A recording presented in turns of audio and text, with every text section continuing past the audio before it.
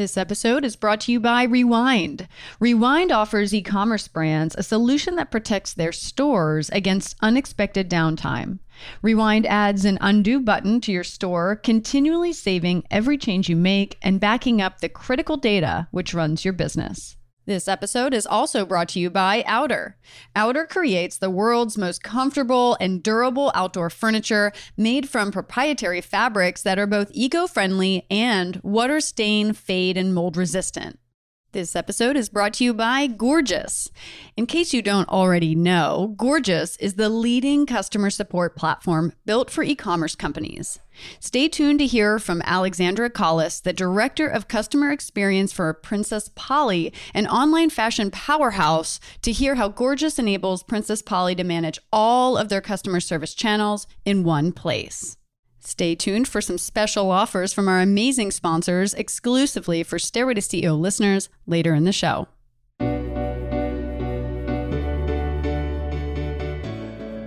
Hello, everyone. It's Lee Green, and welcome back to the Stairway to CEO podcast. It's my mission to bring you real, honest, and unfiltered interviews with some of the most innovative founders and CEOs from all walks of life. We'll talk about their climb to the top, their stumbles along the way, and the steps they took to get them to where they are. So tune in to get inspired, listen to some real talk, and enjoy the show.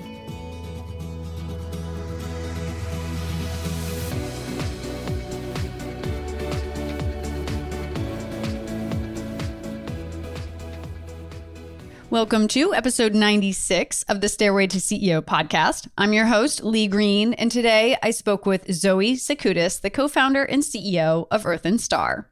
Founded in 2020 by serial wellness entrepreneurs Erica and Zoe, Earth and Star is a functional mushroom company bringing powerful immune-supporting benefits through ready-to-drink lattes, coffee, chocolate, and gummies. In this episode, Zoe shares with us her entrepreneurial journey from growing up as a tomboy in northeastern Pennsylvania as the youngest of four with a single mom, to working as a dog groomer, to attending Marymount Manhattan College and becoming a raw foodist, to building the popular juice brand Blueprint with her co-founder Erica, which was acquired in 2012 by the Hain Celestial Group. We talk about how the DMV messed up her very first driver's license in a good way, the challenges she faced in fundraising for Earth and Star as a successful entrepreneur, and how she would have done a few things differently with the launch of the company. If you like what you're hearing on the Stairway to CEO podcast, don't forget to click subscribe to get updates on when we publish new episodes every Tuesday morning, or you can check us out online at stairwaytoceo.com. Until next time, I hope you enjoy this episode.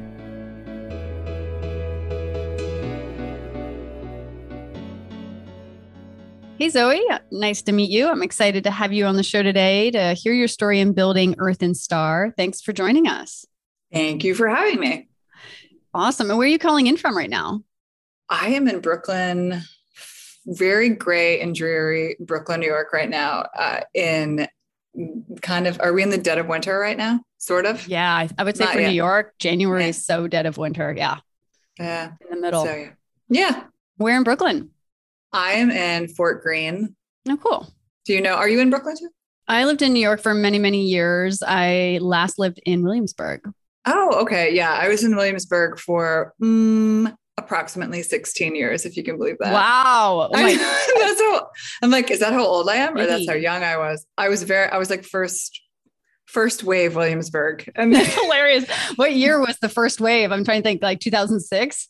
Oh, way earlier. No. I was there when I was like, maybe a freshman class. So it was like 99, I would say would be like the first wave. Oh, wow. Okay. Yeah. Before my time. I was there. I started hanging out in New York in 2005. Yeah. So yeah. That's when it was like Williamsburg. You don't really want to go there. It was kind of sketchy. Yeah. There was a dead body found in the dumpster in the back of my loft building at one point. So wow. I remember the cop showed up at the door and he was like, did you happen to hear or see any like unusual activity like last night, whatever? And my roommate and I were like, oh my God, yeah, we heard like a gunshot at like 1 a.m. And he's like, no, he was like, not related. He's like, stop. Oh my God. They're like, we were like hoping you say you heard a chainsaw, right? Yes. What was the noise? Yeah. Anyway, yeah, it's changed. Yeah. Williamsburg for the better, I guess. It has. It's very safe now. But yeah, at that time it was like really dodgy to go there. So that's pretty crazy. You lived there at that time. Yeah, it was fun. Cool. And so where are you from originally? Originally hail from the great state of Pennsylvania. I don't know if we can call it a great state, but it's a state that everyone drives through. It carries a lot of weight, you know? It does. I'm from northeastern PA. So like right where New York and New Jersey come together. I have to really specify that because Pennsylvania is a big state. It's very big. I'm from Delaware. It's a very small state, but yes. Yeah. So where do you mean northeastern? What about? So I grew up like on the Delaware River. Oh my gosh. I know. Everyone's like, I know where Delaware is, the Delaware River. I'm like, does that even go into Delaware? I'm not sure. I've never even seen it. I would have to assume, otherwise, you'd hope they get the name? I don't know. Maybe it's Delaware too obvious. Inspired. Yeah. Yeah. So I grew up in northeastern PA, sort of like the edge of the Poconos in the sticks, like very tiny town. Cold. Sounds cold. Yeah. Well, same as here. I mean, it's weird. It's like 2 hours, 2.5 hours from the city, but it just feels like very like rural, like one stoplight town. But yeah. And then I went to high school in New Jersey, which was a little less rural, thankfully. So you moved from Pennsylvania to New Jersey? I didn't. I commuted because it was like right on the border. And so there was a very short bus that came and picked up like the 3 or 4 kids who in my town went to this like private Catholic school in New Jersey. I went to a Catholic high school too. Right. Good times. Great uniforms. Miss those. I loved it. I have to say, because I went from public school to private school and I so preferred wearing a uniform because I hate thinking about clothes. So easy. And I liked, I kind of was like craving the discipline at that time. So I liked it. I initially thought that uniforms could help level the playing field, for people that didn't have style. But there's like little things though that I learned that like, back in my day, it was like wearing the Birkenstock clogs were cool and hiking up the skirt just enough and the pleats, making those, there's like a whole style within the uniform. Exactly. Yes. The modifications are so many. And I had my personal style with my uniforms a little bit more grunge. I was like, definitely. Well, I'm tall, so I didn't need to like hike up my skirt. It would look very weird. So I was like a little more like, right at the knee. And I had like the steel toe, like Doc Martens, and it's a little edgier, but yeah, I know those girls, what they did to their outfit. I know the ones that you're talking about with the Birkenstocks. Oh yeah. That was my crew. And it was totally like not part of dress code. Like you would get demerits or whatever written up all the time for it. But yeah. Yeah. Couldn't have an open heel. Right. Exactly. That was the whole thing. Oh my God. Did we go to the same high school? I feel like we did. We need to maybe compare. Yeah. Went to St. Mark's actually. They're brothers. Right. Yeah. Maybe we're sisters.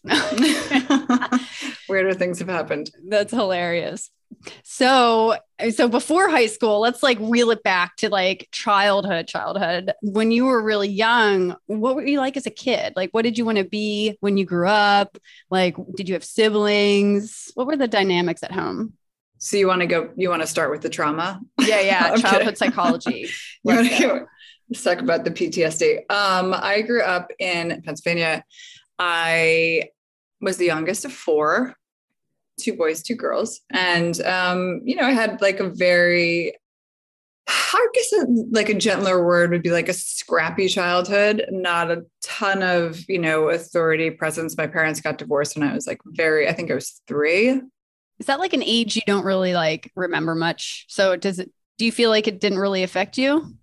Well, I think it certainly leaves like some kind of imprint on your nervous system. I don't have like working memories to draw on, but I do have it's not like I never saw my father again, but like, I don't remember the experience before they got divorced. And certainly like my interaction with him was like few and far between after they got divorced. But yeah, so my dad is from Greece and his whole crew lives in New Jersey. All my cousins that I grew up with. Very tight-knit community. They all live like all 8,000 of them live within like, 3 miles of each other. But yeah, I grew up in PA. My mom was an artist. She, single mom raising 4 kids, also went to school, so it was a bit yeah, I don't know how on earth she did it. Now that I have two kids, I'm like, oh my God. I know, right? Yeah. I have one and I'm like, how the hell does anyone do anything with any amount of kids? But I will say though, this is the one thing I did figure out as the youngest of four is that after a certain amount of kids, you're kind of like, you're like, I'm pretty sure I was raised by my siblings, like at a young age, because your parents are just like, oh, you got this. Like they become confident and they can actually do things like these little tasks. You really, I think you tend to rely on them, which is scary, but pretty sure that's how I was raised. But yeah, I was a total latchkey kid. And so what does that mean? Like, what were you into? Growing up, I was not into girly things. Maybe, I don't know. It's sort of maybe because I had two older brothers and I just felt like it was more fun to hang out with them and sort of kick the ball around. My sister is 5 years older, so she was sort of like not that interested in entertaining me. I was like wanted to be her so badly, but she was just not giving me the time of day. Oh, I know. I just followed her around like a puppy and she was like, get away from me. And I wasn't like a girly girl. Like I definitely was. I was into playing with boys. I liked to like run around the playground and, compete and like, I liked sort of like roughhouse, I guess sounds weird, but I don't think, we didn't really have any money. So I definitely wasn't doing a lot of like extracurricular activities, which is another thing. And like, now that I have two kids, they have so many things, like they do so many activities, which cost money, but I didn't really have that. It was definitely like, go entertain yourself. I'll be home from work at 5. Like you walk yourself home, it's a little, I mean, it was a different time, but also not in a million years what I would expect, that I would never like tell my kids to go like walk themselves home from school. It's terrifying. I was terrified, but yeah, no, I think, I don't know. I think I was pretty artistic. My mom was an, art teacher. It definitely trickles down a little bit, but yeah, I think that, for the most part, growing up, it was like fun. I think I had a very fun sort of upbringing, even though we didn't really have much. I think siblings kind of make everything more exciting. Is there anything like entrepreneurial that kind of happened when you look back? You're like, that was actually pretty entrepreneurial of me back in the day. Maybe that's where it started. All 3 of my older siblings, is so strange. They all had glasses. I'm the only one, luckily, that did not, thankfully. And so I would spend all this time in like the town optometry center. Milford is the town, whatever it was called. But anyway, the optometrist there was so sweet. And she kind of looked at me as like this shy little kid who was just like waiting for her siblings in like the lobby. And she's like, oh God, what can we give this girl to do? And she's like, one day she's like, I have a kennel. She was also like a dog breeder.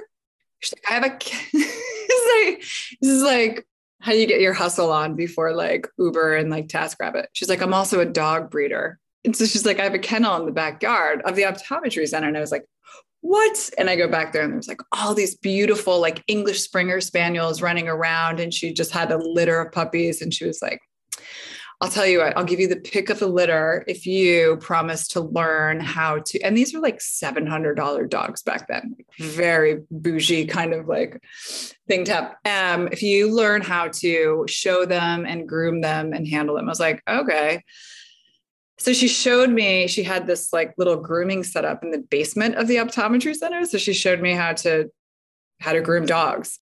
And then she bought, she lent me her kit, actually, all this like equipment, these blades and everything, and introduced me to a few dog owners in town. And I just set up shop in the basement of the optometry center as a dog groomer. And I groomed, I think I was like, I don't even know, 11, 12, maybe 11. I know. I was like, how old are you? And you're given like shears or something, razors to like, and I would have to like send them away in the mail to get sharpened. And I was like clipping dogs' toenails, and sometimes they would like bleed and there was blood. It was just, or might try to bite you, or it might bite me. Yeah. And I would just get my stereo, go down there, spend the afternoon, clocking a few dogs. I would get paid like $40 an hour. That's pretty good. Pretty good. Yep. I had like a legit business. It was pretty awesome. But I thought she was going to trade labor for the dog. Did you get a dog out of the deal? I did get a dog out of the deal. The trade was that I learned how to groom the dogs, and I learned how to become a junior handler, which is like basically showing dogs. So I would actually, so the other side of that, which is like not so entrepreneurial and is actually just a little bit freakier, is that I got a true glimpse into the world of dog grooming, dog showing dogs, which is, again, it's just like best in show. They're just truly the most eccentric people on the planet. But yeah, no, it was a good first experience. It was very fun, very empowering. Got to make my own hours, got to set my own, rate. I loved it. That's pretty awesome. When you said dog show, I'm starting to think of like Netflix where they like dye the dog's hair and like. No, oh my God, animals. I saw that. No, I know what you're talking about. Where they like make art on the dog's fur. Yes. And yeah. Yeah. It's not that at all. It was not that at all. That is like a whole nother underground, like subculture apparently of like showing dogs, which is I didn't know it could get freakier than.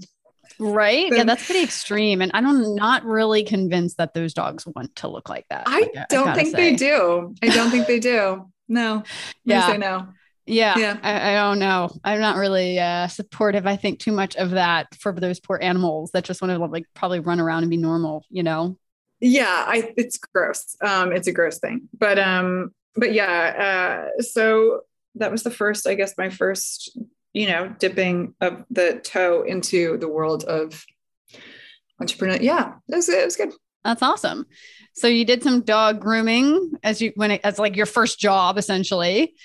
What were some of your like first jobs, I guess, in high school when you were in Catholic high school? Did you work at a grocery store? I definitely worked at a grocery store and was with a waitress. And yeah, I find there are like two different camps, like the sort of like grocery store retail crew, and then the sort of food service group, right? There's like these two buckets of people. I find it to be like very different personalities. It's almost like East Coast, West Coast. That's hilarious. But what happens if you did both? Like of like one foot in each. You did both. Yeah. My sister worked in a grocery store. I did, I was always like from, the age, whatever, that I legally could work was working like 13 with like a permit or something, like bussing tables and doing all the things. So I went right into food service. I had one stint, and I thought it was right around Christmas, and I was like, oh, I know, I'm going to go work the system and work at the Gap for 2 weeks so that I could get the discount and then buy all these like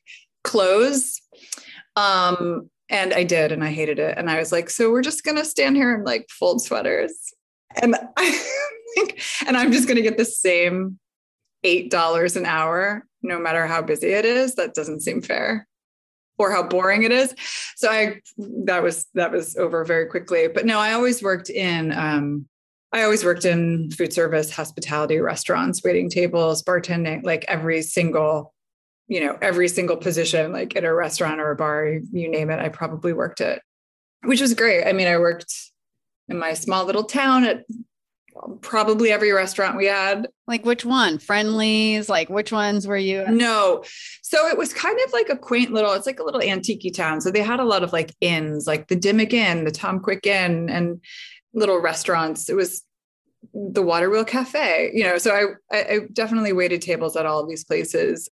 Waterwheel Cafe sounds better than all the others. Yeah. The Waterwheel Cafe was great. It's still there. Classic. It's a real draw. If anyone is going to Milford, Pennsylvania, don't skip the water. Do you ever go back in? Is your manager still there? You're like, hey. She is. Really? She owns it. And it's funny because I did go back in maybe a year and a half, 2 years ago, right before COVID.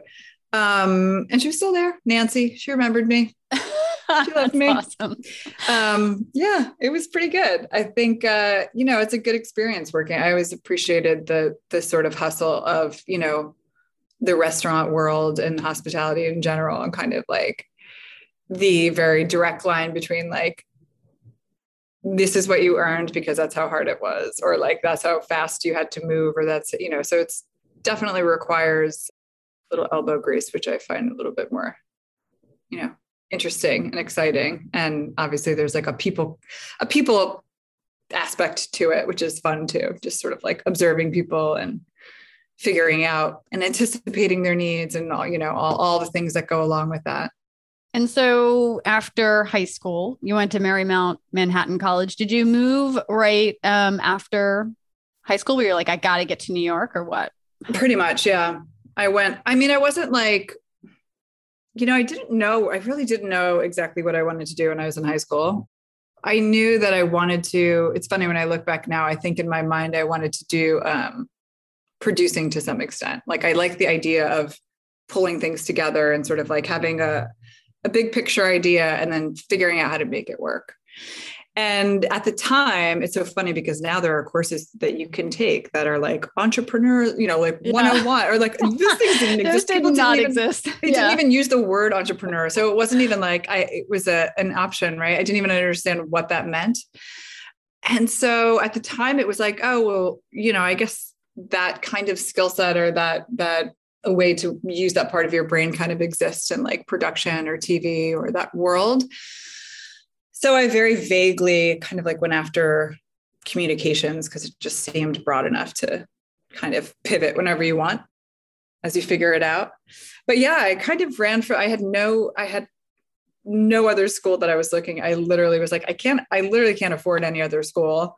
Marymount is like barely in my budget, if you want to even call it that. And I had no desire to live on any kind of like campus with like a Greek scene or anything like Penn that. State. I mean, you'd have in-state tuition, right? So I guess, yeah. If I had wanted to do any, I wanted nothing to do with Pennsylvania. So yeah, my only requirement was. No offense to anyone in Pennsylvania. It's a beautiful state.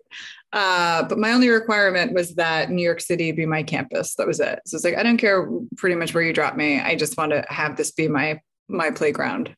Why? Why New York? Had you been there before?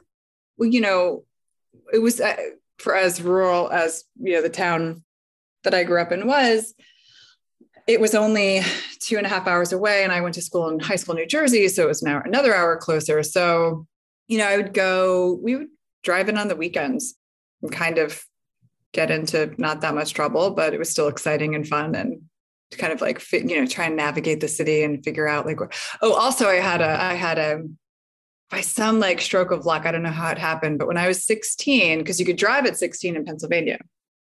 When I was 16, the DMV screwed up my birth date. So I think instead of a 9, they wrote 4, which made me exactly 21 on my license at 16. I was like, oh my God, this is a miracle. Yeah, but your friends were like, you got a lot of best friends from that. So like, of course I didn't correct them. And we just kind of like, we would go into the city and have fun. But so, so I've been 21 for a really long time by the time I was 21. All your friends are like trying to get fake IDs and you're like, I don't even need it. No. The DMV already messed it up for me. So I'm good. It was good. It was a pretty good thing to have at the time.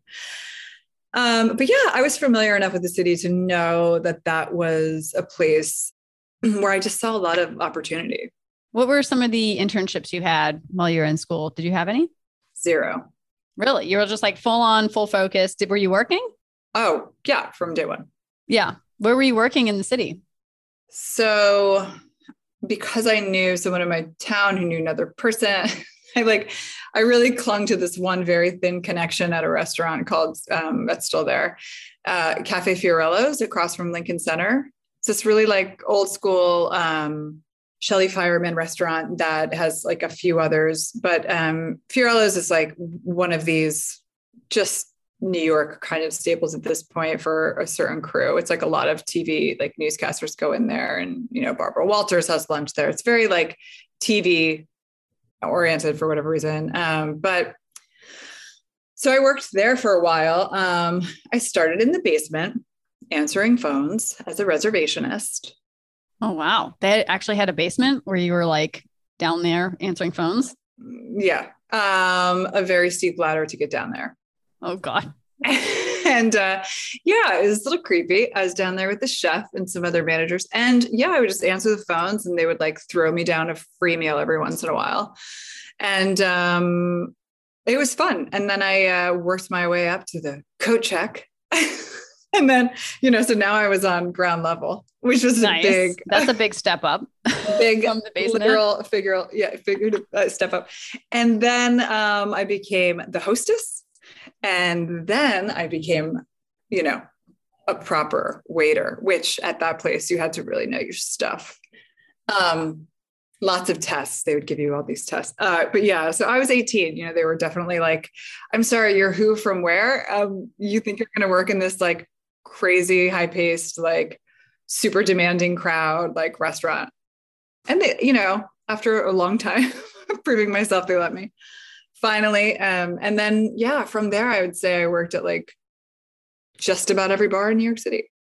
And I, for whatever reason, had an affinity for like hotel bars, but yeah, so I worked all through college. I worked all through high school pretty much. Yeah. So I never really knew, it's like in high school, I didn't have, if I wanted like school clothes, I would have to work and earn the money to buy the clothes. Yeah. I imagine you're probably also paying some of your tuition maybe, or even just your rent to be in New York with your salary. Yeah. I had a really awesome 1-bedroom apartment that I shared with two girls who are now still to this day, my besties. But yeah, we would rotate between one mattress, one bed, and a couch. And so we would literally just like, wow, 3 people. So 2 people in the bed, 1 on the couch, to just like rotate all in one room. Yeah. I think we were all like legally married at some point, just by nature of the fact that we lived together for like 10 years. But that's hilarious. I definitely lived in a 1-bedroom with a friend who was sleeping on the couch in the kitchen. Renting out the room, and she was definitely overcharging me so that she could pay a lot less, which I understood, Of course, if you're sleeping on a tiny couch with a kitchen right in front of you, it's a little tight squeeze, Yeah. It's amazing what you can put up with at a certain age. Yes. You just don't care. You're like, you don't care. Fine. Yeah. If you have to come into my bedroom to use the only bathroom in the apartment, it's fine. Like this. Did we also live in the same apartment? Because there was a futon in the kitchen. Yes. You had to walk past it to get to the bathroom. Yeah. Yeah. You have to open the bedroom door to get into the bedroom to then open the door for the bathroom. So it was like, lots of chambers. Yeah. Yeah. It's funny.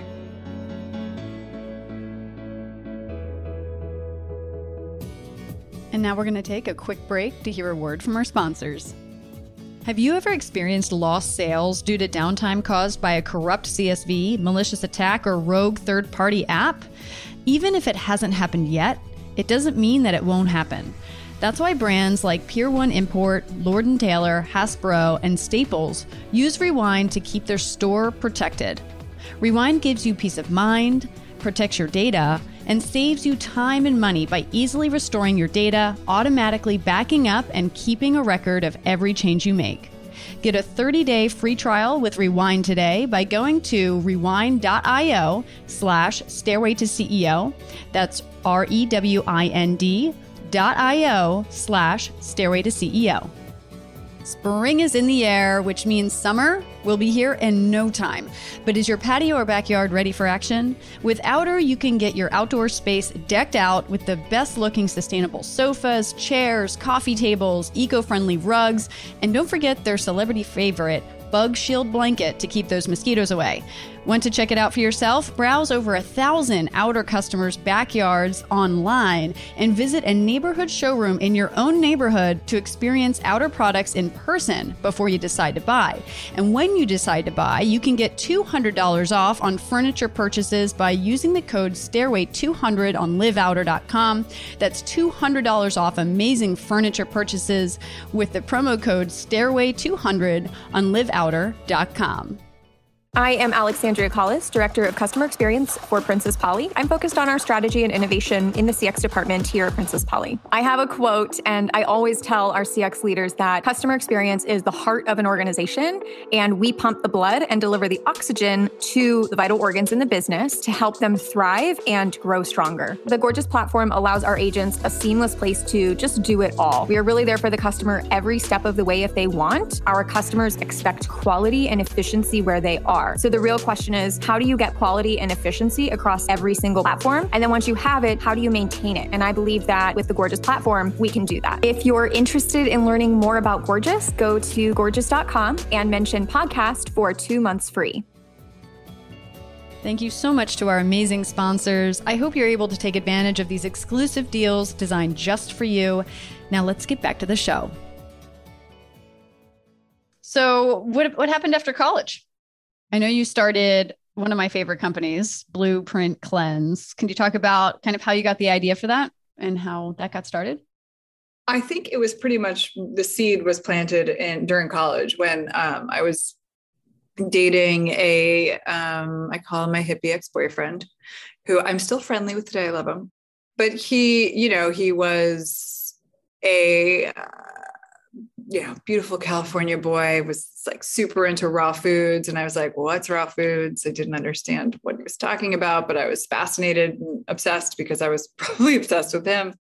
I kind of just listened to everything he had to say. And he was super sort of self-educated on the subject and really passionate about it. And it really, it rubbed off on me. And I eventually went from, carnivore to like raw foodist overnight, which was a bit extreme back in the day. I mean, that's during a time when no one, like if you were a vegetarian, you were kind of a freak at that point. Right. These are early days. This is like 2005 or 6, right?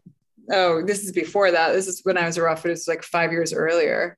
Oh, wow. Okay. Yeah. So this is when I had this is when I was in my early millennium, the early aughts. Yeah. Mm-hmm. This is when I was introduced to raw foods and I became a raw foodist. I was like, but yeah, and it always kind of stuck with me. And I, over the years would, continue to go to school, bartend, sort of work my way through the city, and was practicing this thing called raw foodism. And so it was like, basically you don't totally vegan. You don't really eat anything cooked. Everything is like sprouted or dehydrated. And it's very complicated and very annoying to a lot of people to even hear the details, especially at that time. But there was always this like very aggressive fascination around it, because I think, at a certain point I was probably a little bit preachy about it because it felt amazing. And I was like, oh my God, I had read like all these books about it. And it was incredible that like food could be medicine. Like everyone listen, this is insane. This is such an absurd idea,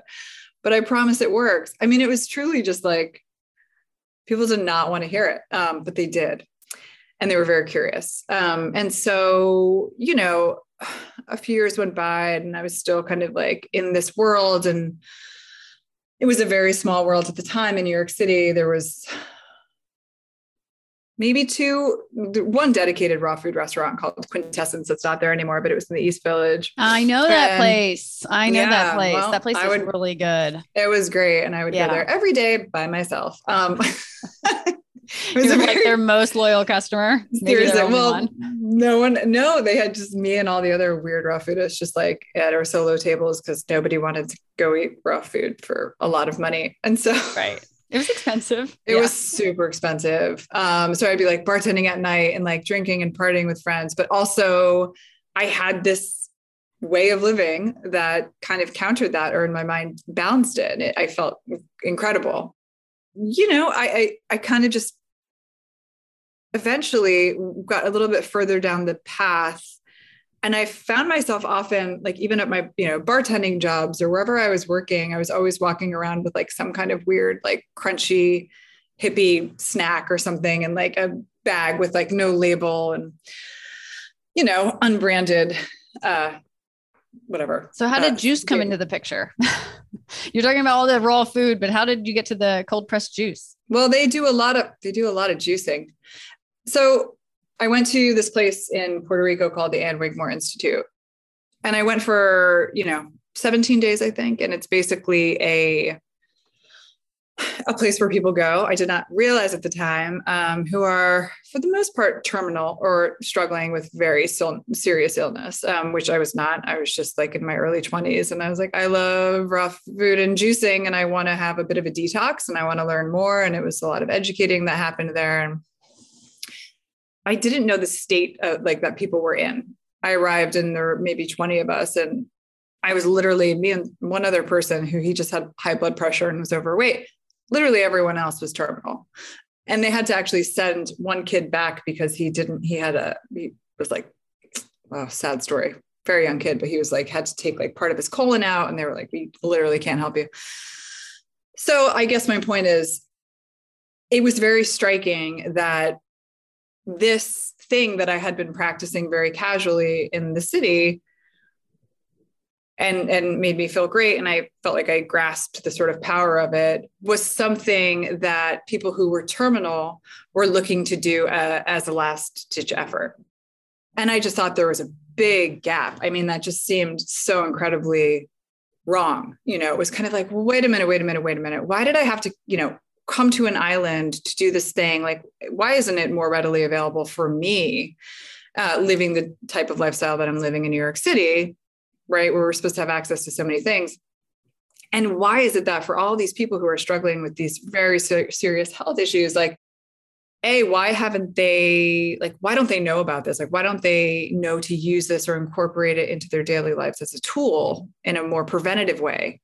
And why do they have to get to this point where they're now using it to save their lives? Like, they've probably tried everything, and they're probably at the point where they've thrown their hands up. They've like done all the meds, whatever it is. And it's just like, oh, this is a very, and so the answer, I mean, the problem was very real to me. It was like, oh, okay, this is sad. This is a very sad state. But I get it, in my own personal experience, having, however many years of sort of living this way and having people look at me like, that is just like, I'm not eating that. It smells funny. It looks funny. It's weird. It's not pleasurable. It's too extreme. It's very dogmatic. It's like all the things.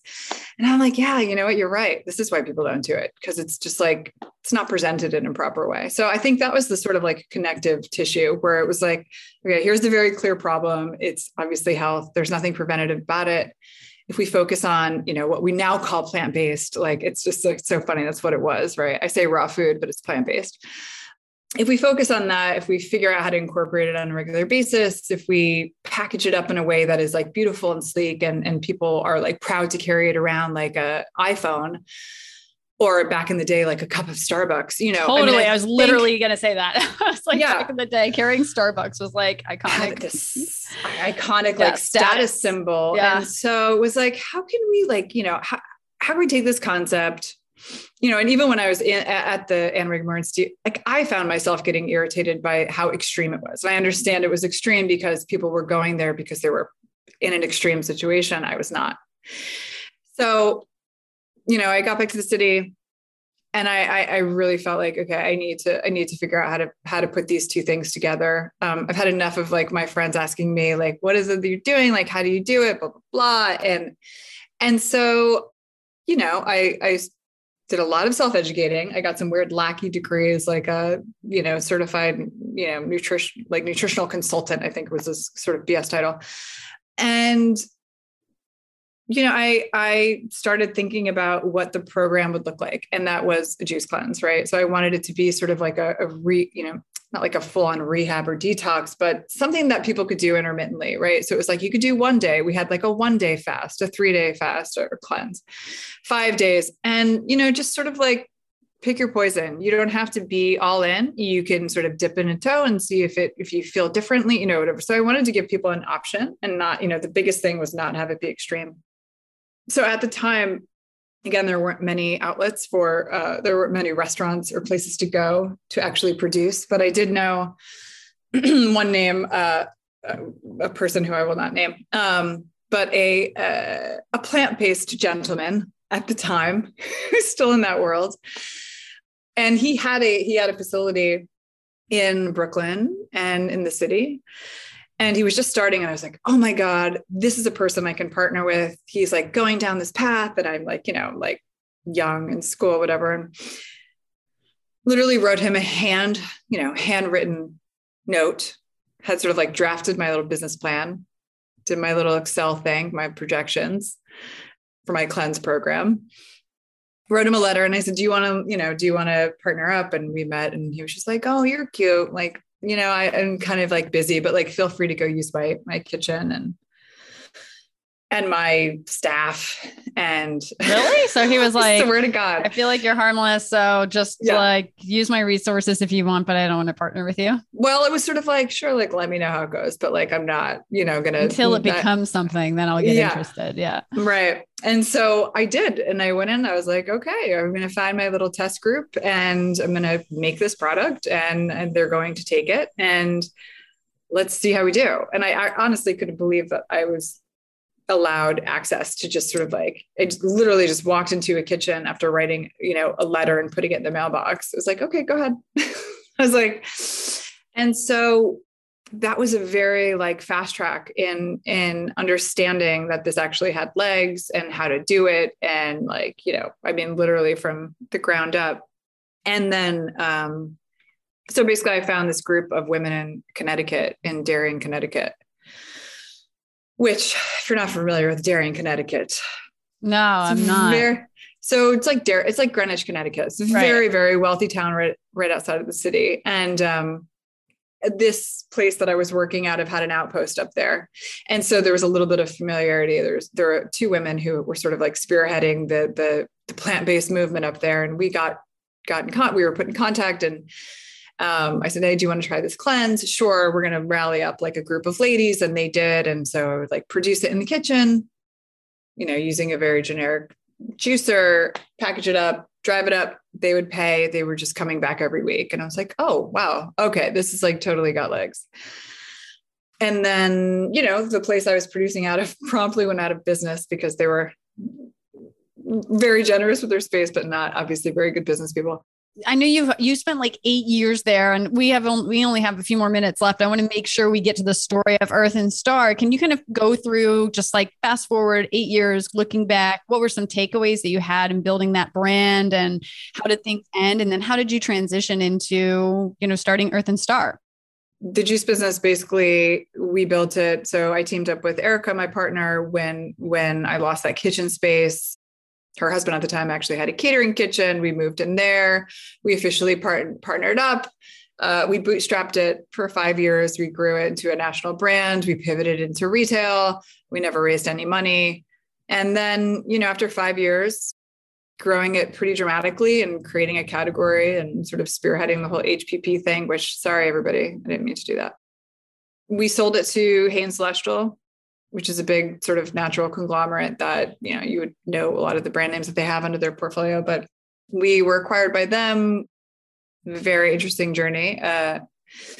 We weren't necessarily seeking out an acquisition, but it just so happened to end up that way. We had a few different potential structures on the table. Like maybe we were going to raise money. We were talking to Pepsi. We were maybe going to do a deal with Starbucks, and they wanted to acquire us. So yeah, at the end of the day, we ended up going with Hain Celestial and stayed on for almost a couple years. We almost made it in a corporate environment for 2 couple of years. I'd say you did quite well making it for a little 6 months. Time. Yeah. So we left in 2014. And we're very good work wives. I mean, we've known each other, Erica and I, now for, 20 years, which is insane because I'm not that old. I mean, it's all relative, but, I say the same thing about myself. I'm like, I'm not that old. Well, I guess if I talk to an 18-year-old, they're like, you're old. You're old. But it's fine. And so we've, we did a little bit of a victory lap after we left Hain. I had a couple of kids. We both kind of went our separate ways still very connected and very much, friends. We both did some investing, some consulting, and, we felt like we still had some unfinished business to do in this, at the time, very rapidly evolving wellness space. And so we thought, how can we team up again? And like, what should we work on? And we didn't really want to force anything. for the sake of getting back in it. So we started a podcast like people do, a few years ago. It's funny. I started my podcast when my company got acquired too. So yeah, it's funny. Well, it was a nice way, to a few years ago, just stay relevant, stay in the conversation. It was a good excuse to reach out to a lot of entrepreneurs and experts who were doing cool things in the wellness space. So we did that. And one day we were just kind of hanging around my kitchen, looking at my 10 deep supplement cabinet, which is just, it looks like I have a pharmacy. And we were talking about functional mushrooms and sort of comparing notes on how insanely effective they were and how I didn't fully realize how effective they were until I stopped taking them, for a few weeks. And I was like, oh my God, they really do a lot for me. And so she had a similar experience and we were taking them for two different reasons. But we kind of looked around and we're like, wait a minute, this is the brand that we're both taking. It's good, but it's not amazing. I mean, they've done a good job, sort of creating it for the most part, I would say creating the category, at least here. And it was just another one of these moments where it's just whoa, this is a huge kingdom that holds a lot of potential. This is sort of we just shifted from the plant kingdom to the fungi kingdom. And it was good Lord, it's kind of one of those things, the moment you start looking into it and you start reading up on functional mushrooms and adaptogens and nootropics, it's just absolutely mind blowing. Again, how simple it is, but how powerful it is medicinally. And so, we just kind of looked at each other and thought let's do just a little surveying of the scene here in the landscape to see what, what's out, truly what brands are out there, what they're doing, what's the format, and potentially is there a place for us to enter and improve upon what's already here. And so the answer was yes, yes, yes, and yes. It was everything that exists right now is in a powder or pill form. There's not a lot of transparency. People don't really understand what it is they're consuming. It's a very confusing space. It's a very confusing subject. It's often overly sciencey. The branding is not awesome. It's just there are a lot of problems. The form factor is not great. Why can't this exist in a more convenient and delicious way? We had sort of asked enough questions to say okay, we actually could do some stuff here. This is kind of exciting. And so coming from beverage, and that being our sort of heritage, we thought okay, well, there's some true white space here. Nobody's doing a ready to drink beverage format. So why don't we enter with beverage, which we did. Which ones did you launch with? So we launched with a line of ready to drink lattes. So 4 different flavors, including a cold brew, black coffee. Yes. So the matcha, I have them with me right now. I've got the matcha, the turmeric one, the cacao oat milk, which is literally chocolate milk, code name for chocolate milk. Exactly. It's grown-up chocolate milk. Yeah, exactly. Healthy chocolate milk. And then, the cold brew is really good. Strong. So you got to put some oat milk in that, but it's really good. Yeah. So we wanted to take sort of the everyday products that people use, coffee, chocolate, whatever, all the habitual products, and make them super clean, super premium, very delicious, very consumer friendly, and in beautiful packaging, and then just boost everything and infuse everything with functional mushrooms. So, in order to not get sort of pigeonholed into being a beverage brand again, we very quickly, had a bunch of verticals and fast follows to sort of more broadly establish ourselves as a mushroom platform, which is Earth and Star. So I'm, still learning about adaptogens, and I'm looking here at this, the cacao oat milk, which is really good. I'm just been sipping on it while we're talking. And the first thing it says is lion's mane. And it makes me think that people are going out and shaving off a lion's hair and doing something with it. Tell me that's not happening. What the hell is lion's mane? It's lock of hair from a child. Right? Yeah. Honestly. It does sound a little, leave the lions alone, and the dogs.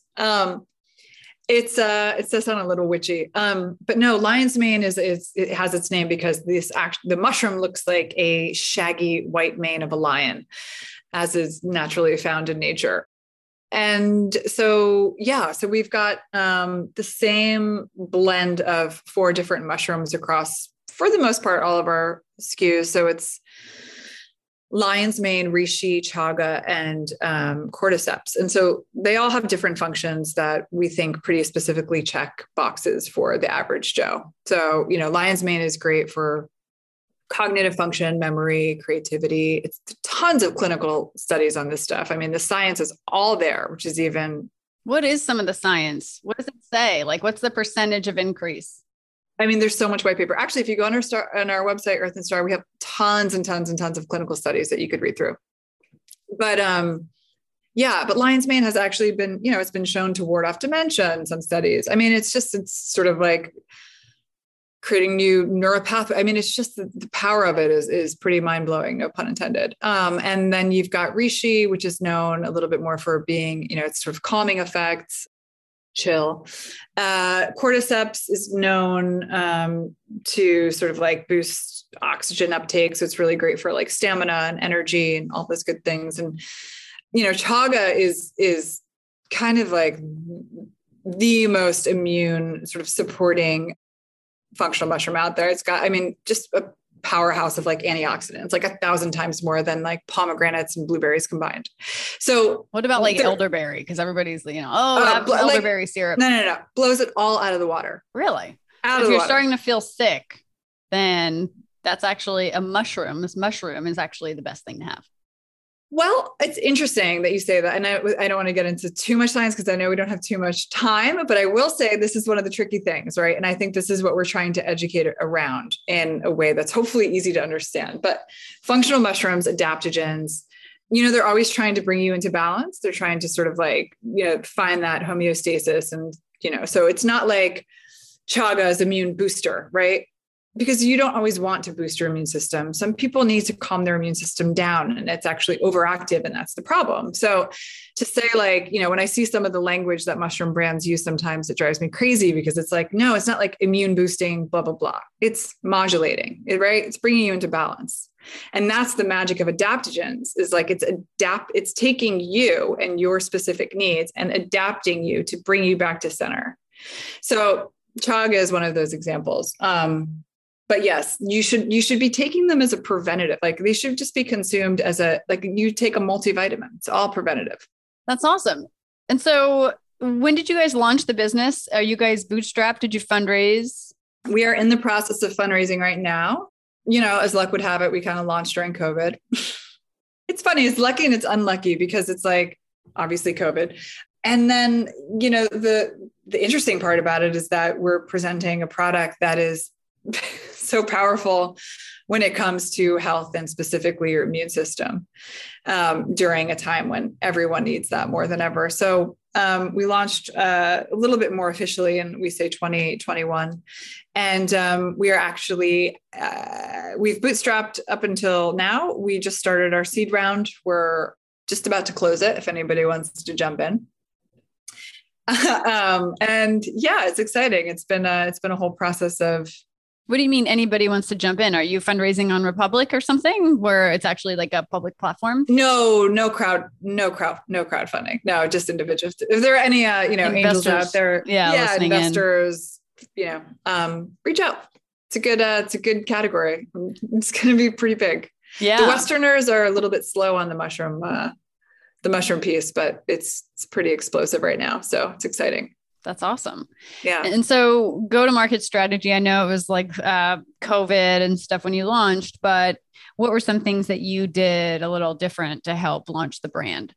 It's interesting. I think because we started with a product, the line of ready-to-drink lattes, because we started with that, we were kind of forced to start, to really focus on retail, which was not obviously conducive to, COVID environment.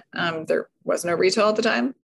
I think that we've just had to be very nimble and very flexible over the past 12 months to react to this like constantly changing environment. I think in some ways, I think this business will end up looking quite different from, how we started, which is not a good thing or a bad thing. It's just sort of being an entrepreneur, right? It's like, you've got this business idea, starts as one idea, and then it usually evolves into something else based on the circumstances. And you kind of have to just figure out how to navigate and not be afraid to change up your strategy or your offerings, which we've definitely rolled out a lot very quickly. Yeah, definitely. What are some key learnings you could share, I guess, with your experience in building your previous business and now this one, to entrepreneurs kind of tuning in? What advice do you have? I think the advice would be honestly just to continue off that point, is that just because you have a great idea in the beginning doesn't mean it's going to be the one that you're going to end up with. And I hate, it's funny because nobody wants to hear like not all ideas are great ones, but it's true. And it's not that they're not great, but like, sometimes the original idea is not like the final thing. And so even with Blueprint, right? Like we started with it was a detox program essentially.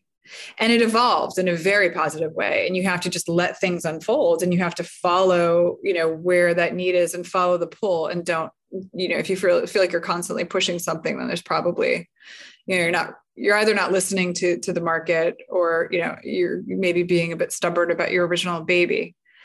So with Blueprint, it evolved from a direct to consumer cleanse package, right? That you had to order like a day's worth. And then it evolved into being a straight up juice company that was a grab and go sitting next to Odwalla on the shelf at retail across, the country. So it was the model evolved very, very quickly. I loved how you guys had you made doing a juice cleanse super easy, because it was like the bottles even had a number on it, I think, and the blue caps. And it was like 1, 2, 3, this is the order you take your drinks for your cleanse. And it's like, okay, I can do a cleanse now, right? Like you don't have to think about it. You just do what it tells you to do. Yes. Yeah. That was the original tagline. We think you drink. It's like, just don't think about anything. Just let us do it. Just open your mouth and drink the things. Yeah. So, I think that the advice would just be, like, don't think you have it all figured out, like out of the gate. And so you've been fundraising. I know you said you're going to be closing your round soon. What are some challenges that you've faced in fundraising? Because I don't think you didn't raise before, right? So is this your first time fundraising? It is. It's our first fundraising rodeo. And my goodness, isn't it a soul destroying experience? It is. It literally is. Listen, yeah. Here's the saddest stat you've ever heard. What percentage of VC money goes to female?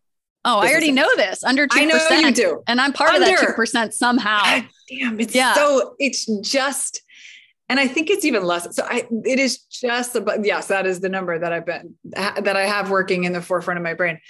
And it is a very just discouraging. It's honestly, the fundraising experience has been just quite demoralizing.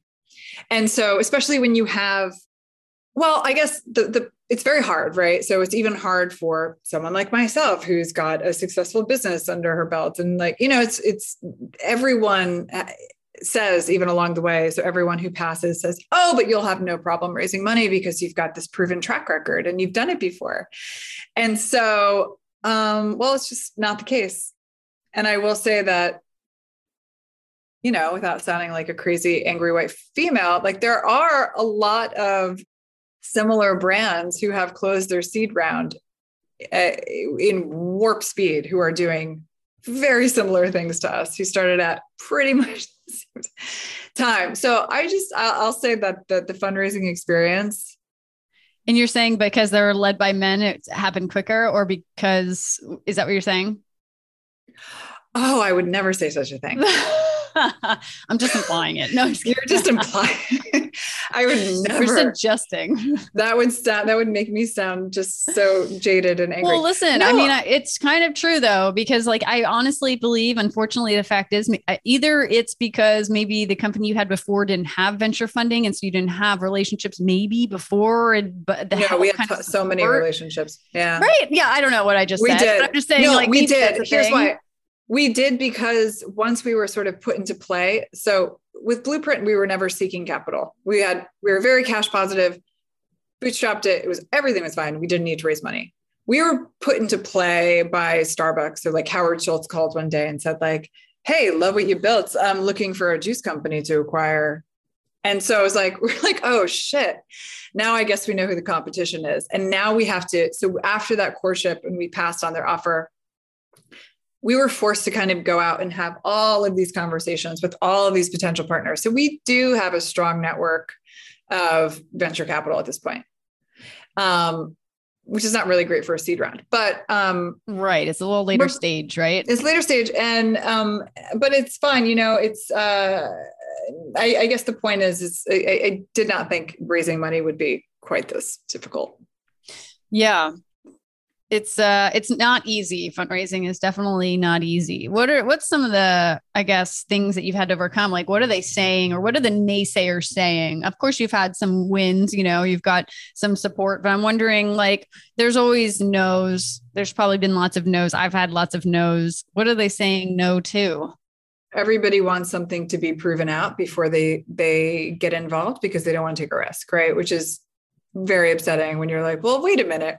Once I have all this traction and I've proven this out to the extent that, like, the valuation is going to be so much higher, like what, I really want someone to take a risk with me. Like, that's kind of the whole point. So usually it's just like, it's too early. Show me like a year of data, show me a year of sales before like we have a conversation, which is fair. I mean, like, if you're an investor, it's totally up to you to say, like, this is the level of risk that we take, and we're not going to jump in until it's proven. But it's all very circular, right? It's all very chicken and egg, which makes it so frustrating. It's like, well, it's hard to prove it out if I don't have the budget to work with to build the sales that you're looking for. So it's just this really horrible cycle that makes me want to kind of pull my eyelashes out. All right. I totally hear you. They're like, don't go too far away. Keep in touch with us. Keep us posted on your progress, just in case you have a lot of success and we need to really jump into that round. I don't want to be, it's hilarious. It is. What's really funny too is when angels are like, oh yeah, come and prove it. And you're like, you're an angel. You're supposed to be taking the risk. Like, what is wrong with you? Angel. Yeah. But yeah, so that's been a tough process, but hopefully we're almost done with the first rodeo here. Yeah. Well, best of luck to getting that round closed and finally moving on to the, actually running the business. Cause I know fundraising takes a lot of time. So much time. Yeah. Lots of courting and time spent, getting documents and all the fun stuff. A lot of pitching. Yeah. Which you get better at, right? With each one, I'm sure you were like, I'm going to say this next time. That worked. And now you say that one again and that worked too. And don't say this. I know. We really should have been like recording we should have recorded our first like 10 pitches and like against the most recent, because it's right. It looks like a very different business probably too. But night and day. I know. And unfortunately, the only way to get better is to practice. And unfortunately, that means like with those first few investor pitches that they just don't go as well as the others, but it's all good. So, starting and growing a business definitely involves a lot of personal and professional growth. How have you grown personally as a leader? I think, personally, I think I have learned, especially in this fundraising process, not to take things so personally. Personally, that's what I've learned, is not to take things personally. I think, yes, it's a difficult thing to do. I thought I was doing a good job at it before, and then the fundraising process has definitely required a much thicker skin. It's just, at the end of the day, it's a lot of rejection, right? It's, probably the same reason that I would make a really shit actress, because I could not handle that process of just being rejected every day at auditions. But has an investor ever said something like that you kind of took you back and you're like, I can't believe you just said that. That's kind of fucked up. Oh yeah. I've had an investor say I'll never invest in women again. Oh, like they're still out there. I thought it's like 2022 and that's like canceled. Can't we cancel this person? A huge fund, by the way. Can we blast them right now? I want you so bad.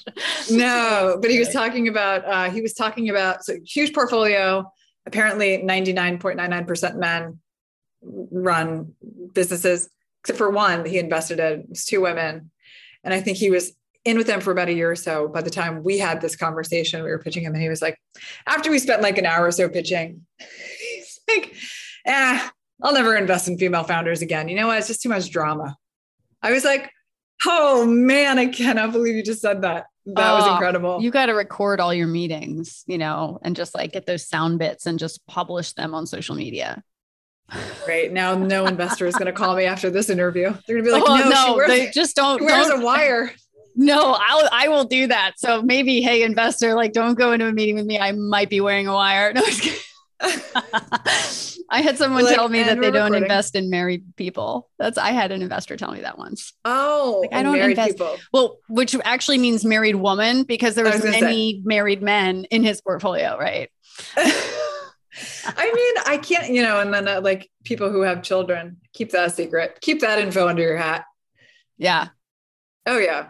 Thank God for Zoom when you're pregger. You just hide that shit. No one has to know. Exactly. Except when they come running into your office in front of the screen. Right.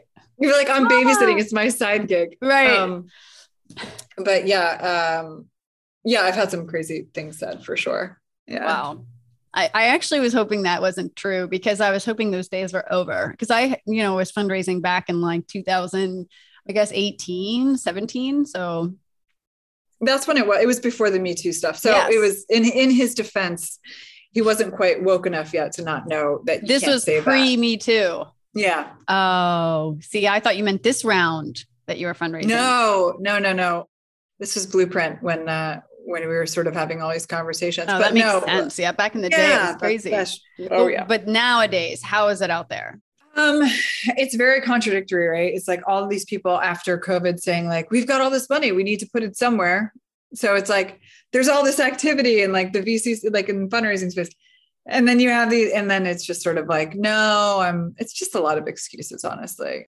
I want to say that people are being more cautious now, but they're just not. It feels like there is in fact a lot of money floating around, and it's all up for grabs. Fundraising, I don't know. I'm kind of taken aback often by like how people or brands tend to tout this sort of like woman-owned, operated badge, and how there is like a certain amount of money that will go towards women, female-run startups, whatever. I don't necessarily see that in practice, right? Like in real life, I don't see people reaching for a bottle of this juice over that juice because it says women owned. I don't honestly think that anyone cares. I mean, that sounds so sad. That sounds so sad, but it's just like, what, I look at branding so often and I'm just like, why are we putting this on here? And even for myself, I have to question it. I'm like, do I think this is going to sway a buyer?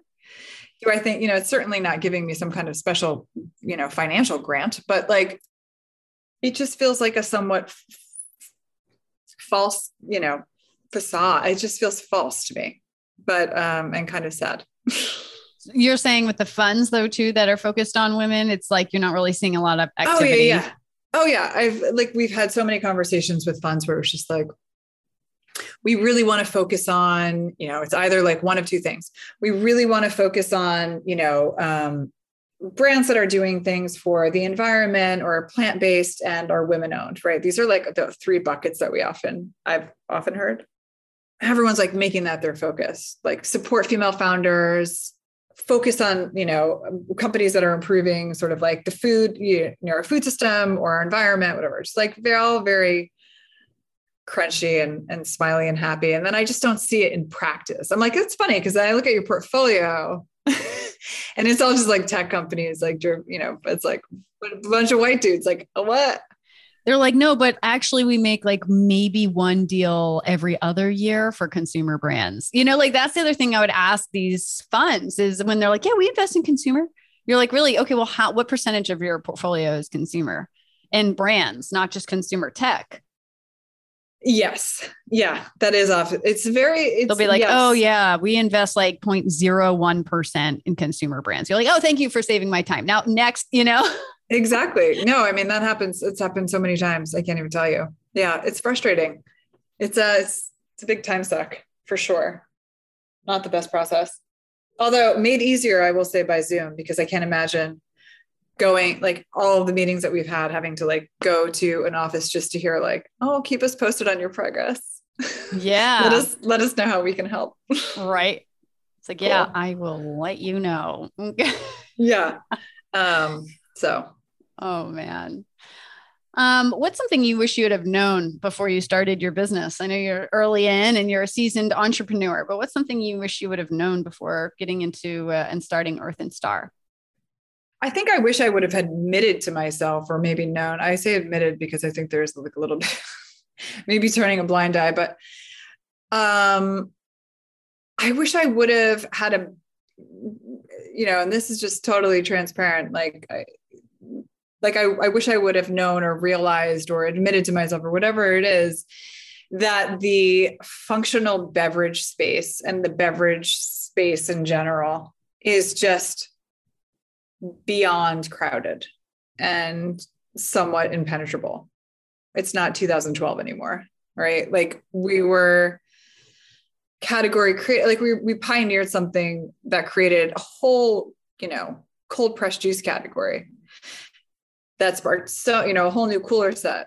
I mean, the cooler then and the cooler now is just daunting. We're in like all the Erewhons and everything else. And we went out there and it was supposed to be this like exciting moment of like, oh, we're in all the Erewhons. And I just looked at this in person, right? Because we haven't seen much of anything in real life in so long. And we went to the store and we saw in front of our faces and it was just like, oh my God. Wait, where are we? I don't see us. Where are we? Literally, it was like a little like dinghy in this vast ocean. And it was this like tidal wave of functionality. And I'm like, how unbelievably confusing is this for a consumer? Like, where do they even start between the amount of, hard kombucha or whatever it is, and like CBD and the bubbly waters and literally it's just like, it's truly exploded. And I don't think I would have been so gung-ho to enter the mushroom space through beverage had I fully realized how daunting that cooler is and how many brands are out there. And not just in the functional space, but like just beverages. Yeah, I can see that as a founder with a beverage brand, seeing that is like, oh boy. But I feel that is such a beautiful. It's a lot for a consumer too, but it is a beautiful. Like you can tell something's happening in beverage. Like the branding is beautiful. There's so many unique things happening. It's a really cool aisle. I actually always enjoy going to in that store. I love seeing all the new products. They do. Obviously, Erewhon does an incredible curation job of always finding the best brands and bringing them in. It's a great place for discovery. And I actually think though, with your oat milk drinks, that there's not many that are doing that, because like you said, it's like kombucha and it's like fizzy, this and that, right? So I feel like you guys have something going on, at least with what you're offering. Yeah, I think we are. I think we were probably the first to do a plant-based, like functional mushroom only, focused, ready to drink. So, and now, there's already a handful hopping in. So I don't know. I mean, it all feels very unpredictable. I think maybe it would have changed things had I known what that feeling would be. Maybe it wouldn't. Maybe I'm just a total masochist and can't stay away from beverage, but. Right. Well, you went with something you knew from, having built Blueprint. So I feel like that's what everybody would do. But now you have awesome other products as well. The coffee is great. You've got these cool chocolates. The dark chocolates are good. I was having the coffee one this morning and the mint is really good. So you guys have some other really cool adaptogen infused, I guess, products that are great. Yeah, we're coming out with another one this week actually. Yeah. So tell me, before we call it a day here, what is next for Earth and Star? I mean, right now we're trying to just establish ourselves as the functional mushroom brand that you think of when you want to try it, when you want a ritual, when you want to dive in and make it your daily habit. We have sort of an offering for you. If you're not into beverage, then you can have a chocolate every day. If you're not into having chocolate every day, then you can have a tincture. If you're not into a tincture, you can have ground coffee. Like however you want to do it, we have something for everyone. And then we're coming out with gummies, so functional mushroom gummies. And so a very therapeutic dose of a 10 blend in 2 little cute raspberry flavored gummies. And so I think that's, again, we're trying to be very mass with this, and we want to speak to the masses. We want to make sure that, for those who have an aversion potentially to mushrooms and just the word alone freaks them out, let's find a format that they can actually swallow. And it seems like Americans have no problem eating gummies. I love a good gummy bear for sure. I'll take a gummy any day. Gummy vitamins are great. Yeah. So we are doing that. So it's kind of, it's a mushroom multi. So basically you consume it like a multivitamin every day. That's cool. That's awesome. Cool. Well, Zoe, thank you so much for being on the show and sharing your story. It was really cool hearing everything. You've had quite the journey, and I'm excited to see where things go with Earth and Star. Thanks for joining us today. Thank you. Thank you for having me. Thank you so much for listening to the Stairway to CEO podcast. Once again, I'm your host, Lee Green. And if you have any burning business questions, please feel free to reach us at www.stairwaytoceo.com. We'd love to hear from you. And if you like what you hear, be sure to subscribe to the show, tell your friends, leave us a review, and follow us on Instagram at Stairway to CEO. Until next time, guys, keep on climbing.